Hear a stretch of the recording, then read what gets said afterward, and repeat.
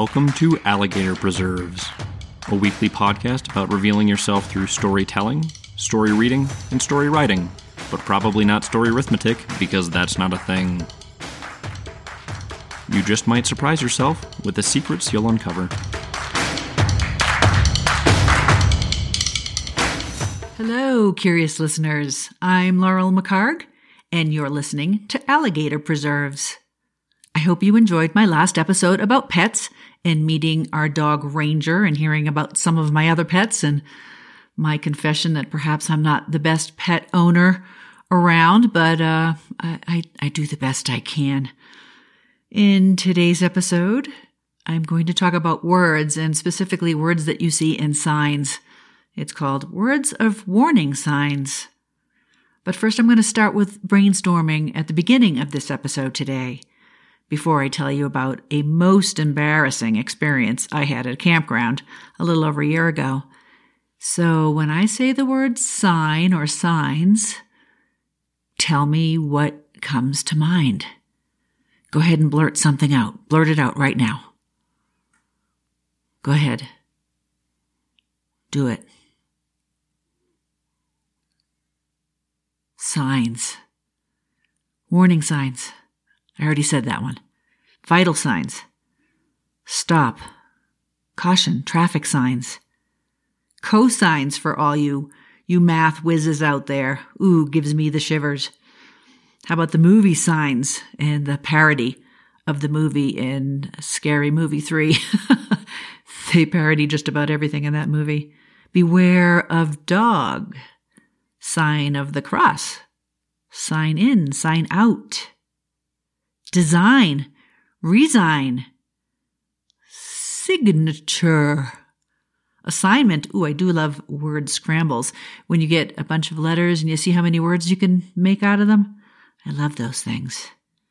Sign, sign, everywhere a sign, blocking out the scenery, breaking my mind. I guess I have to credit that one, don't I? Anyway, now you can look around you, and if you're at work, well, you should be working, but if you're at work and you just blurted out a bunch of weird words, go ahead and stare back at the people who are staring at you now, as if you're strange for some reason. My post. I will start off by telling you what happened on this most embarrassing day. I start with, I love words. I love learning new words. I love trying to determine the meaning of a new word based on the context in which I might hear or read it, after which I will open a dictionary, or ask Siri anymore, right? For the definition. Please don't hate me for it. It's my job. I'm not shy about telling anyone who asks what I do that I'm an author. So my passion for words is entirely defensible.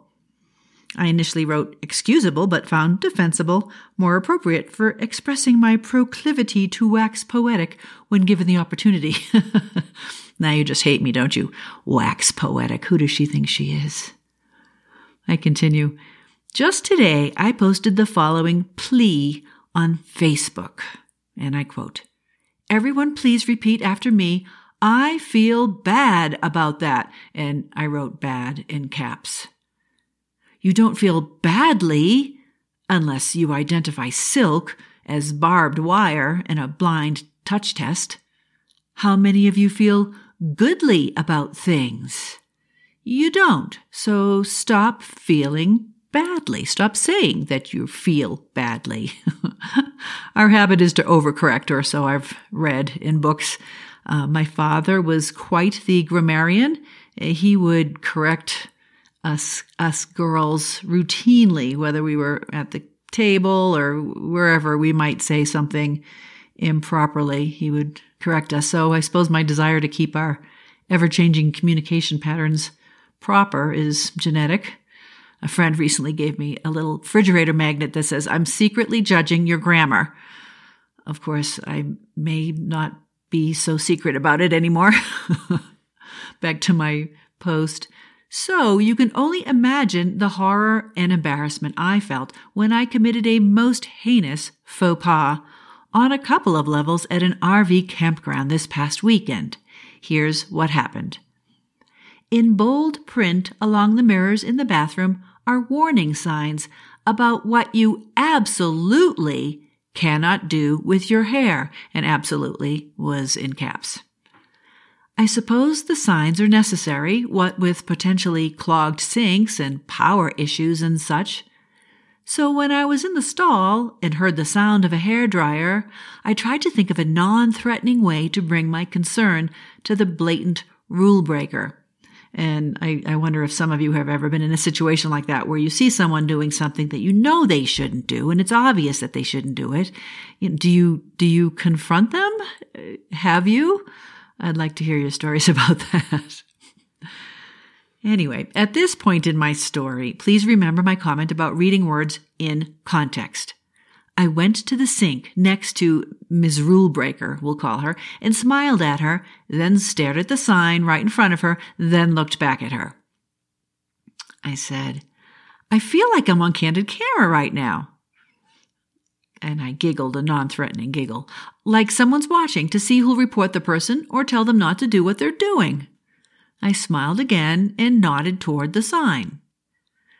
Ms. Rulebreaker looked confused and mumbled something like, yeah, okay, and kept drying her hair. A woman of about 45, she looked like she could have been a school teacher or a librarian, so I expected more from her. But I wasn't about to make a bigger deal than I'd already made of the situation, so I left to help Mike prep the trailer for our departure. Now, if any of you have seen the Chevy Chase movie Christmas Vacation, you will appreciate the visual I saw. "Empty in the shitter," he said as I came around the corner. It's the last step before locking up. And I took the opportunity to grouse to Mike after making fun of him and wishing I had my camera out. "They have the same signs in the men's room too," he told me, though he thought it was weird. "Maybe they have problems with circuit breakers." "Well, I guess the lady I just saw in the bathroom believes the rules don't apply to her." No sooner had I uttered the words than the very same rule breaker walked around our trailer, hairdryer in hand, and glared at me. "And just so you know," she said, "the signs say no hair dyeing." She turned in a huff and walked away. Oh man, I was so embarrassed. I wanted to run after her and say, "Oh, I'm so sorry. I'm an author. I'll write something funny about this." But Mike suggested that she might be an author too, and the words she'd used to describe me might not be so funny. Yes, I was a sanctimonious ass, but come on. Absolutely no hair dyeing just doesn't make sense in an RV campground bathroom, does it? And in the men's room too? And I finished my piece with, well, at least now I know, should I ever decide I need to touch up my roots while camping. And I also know I need to read signs more closely and speak more softly in public places. Oh my gosh, I was just so embarrassed because there I was. I knew I was right. I was trying to school her. I was wrong. She was right. Oh my goodness. It was embarrassing. I'll probably never see her again at a campground. It's not like I ran after her and gave her one of my bookmarks like I do to most people when I meet new people. There are all kinds of funny signs too as you're driving around or walking around. We were in Scotland with some friends last year near a nursing home, and there was a sign with what looked to be a really slouched over old woman following a slouched man. And I know that the intention was that it looked like she was holding the man's hand. However, it really looked like she was goosing him, shall we say? It looked like she was goosing him. It was pretty funny. How about around in neighborhoods, you see the slow children playing signs? Those always made me question the sign makers.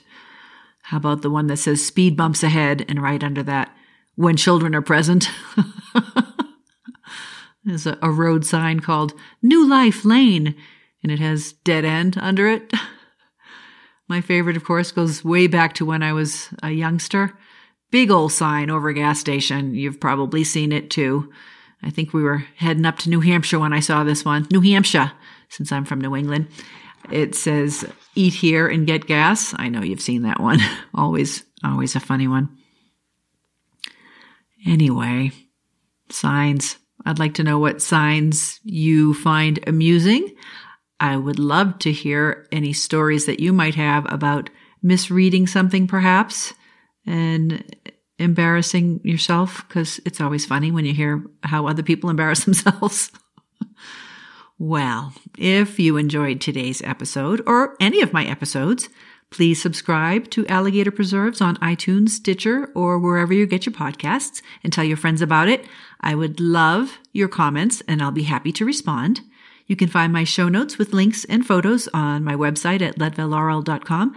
And join me next time, when I will introduce you to my very first interviewee. Very excited about this, a fresh new author, and we'll see what she has to say about this new age of writing and signs and words and all of that.